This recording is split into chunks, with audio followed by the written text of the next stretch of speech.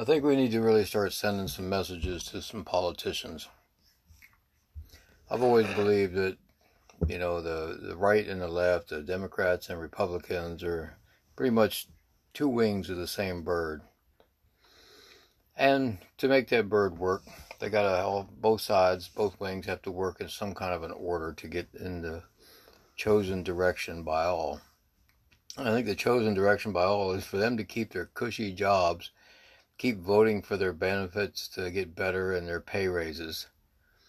And meanwhile, it's a great job if you look at it. You don't really have to do much. You can just blame the other side for everything that you said you were going to do that never got done. At the same time, we're in this period now where these politicians were all in favor of these measures, or at least didn't do anything to stop them when it came down to shutting down businesses, people losing their jobs, losing homes, losing everything, all in the name of health and protection, and basically just another tool of controlling the masses. But now these same people want you to go out and vote for them so they can keep their job, keep their lifestyle, and just keep on doing the same thing that they've been doing. So many of them have admitted that they spend about 53% of their time on trying to get reelected. Imagine if anybody else focused on keeping their job other than performing the duties of your job. One committee after another. So if they do something, they just form another committee and they all get paid overtime to just talk and bitch about the other side. My thing is, we talk about term limits, but why would they vote for that? Think about it. Yes, Mr. Politician, we want you to vote against your cushy job. We want you to limit yourself for all the unlimited benefits that you could go ahead and bring upon yourself. Yeah, that'll happen. Term limits are up to us, we the people. That's the only way that's going to happen. And the only way we can do that is to just vote them out or vote the new people in. I had an interesting thought about this. It's just like, well, the first was the big contributors, political contributors. There's millions and millions of dollars being flown around, for, campaigning and so on. But yet we still had that one trucker get elected, in New Jersey. His opponent, a career politician, spent about $2 million on the campaign, and this trucker spent about $7,000 and got elected.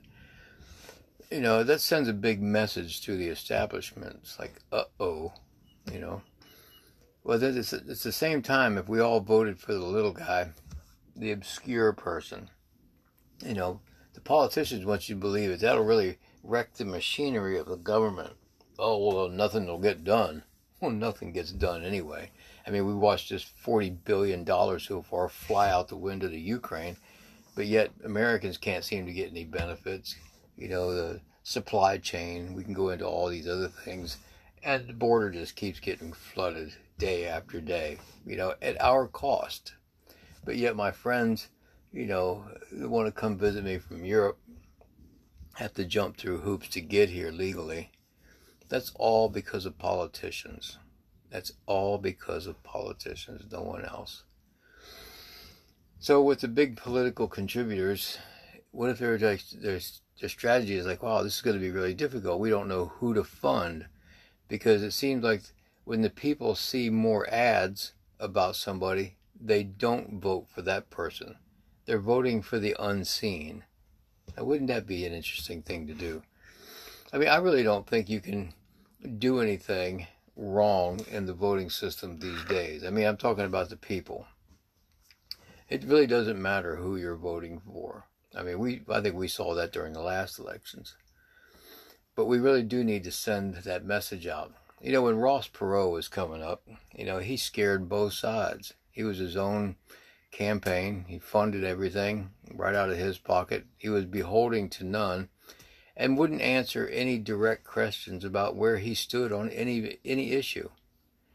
And as James Carville said, he goes, yeah, that scared us, because he was sending a message out, that anybody can be elected, and the people were voting for him. He was gaining some steam.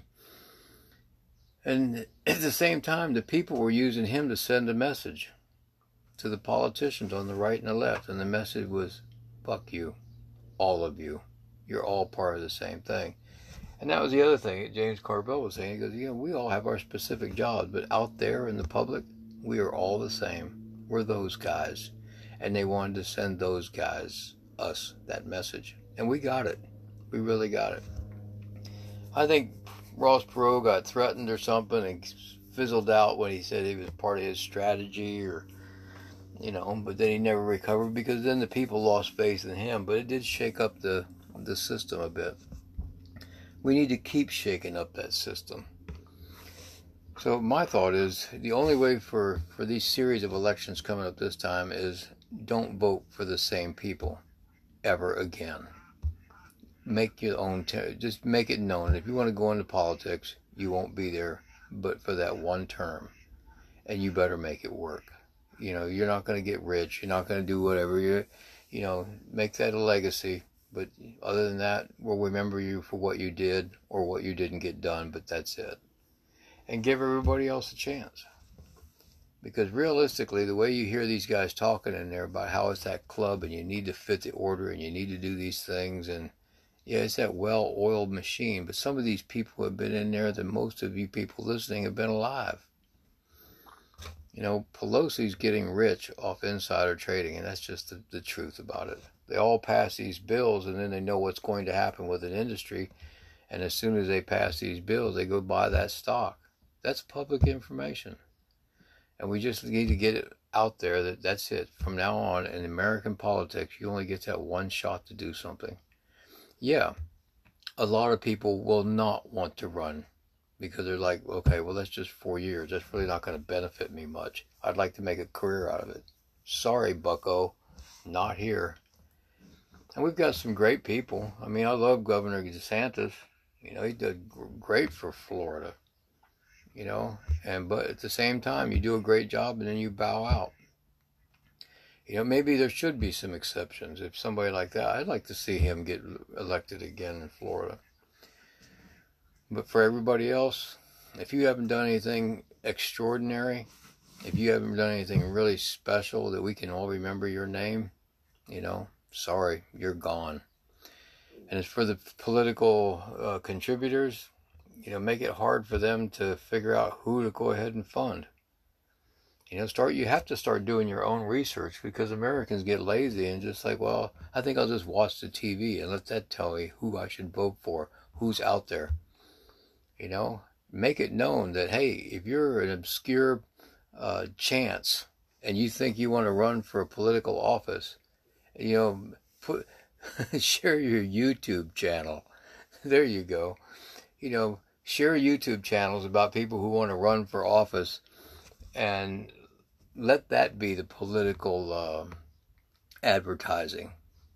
Why not? I mean, with the technology available to the everyday person, anybody can make a decent video.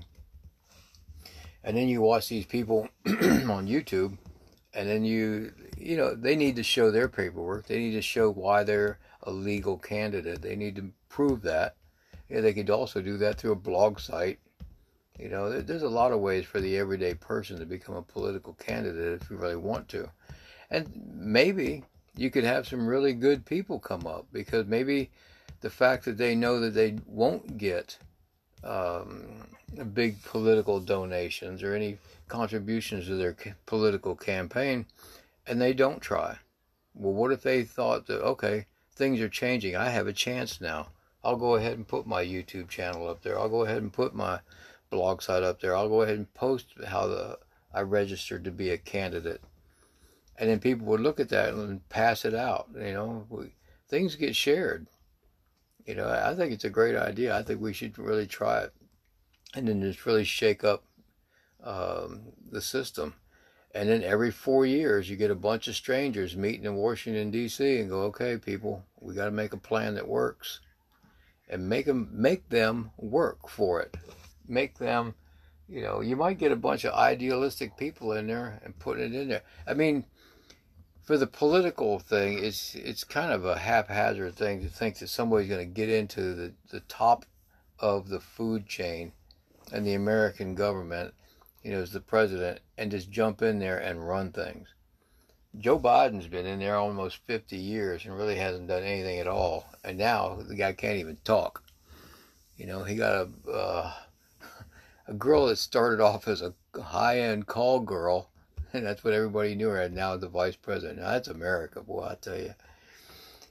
But if we just come up with other ideas for our political system, we might have a better chance at a better government.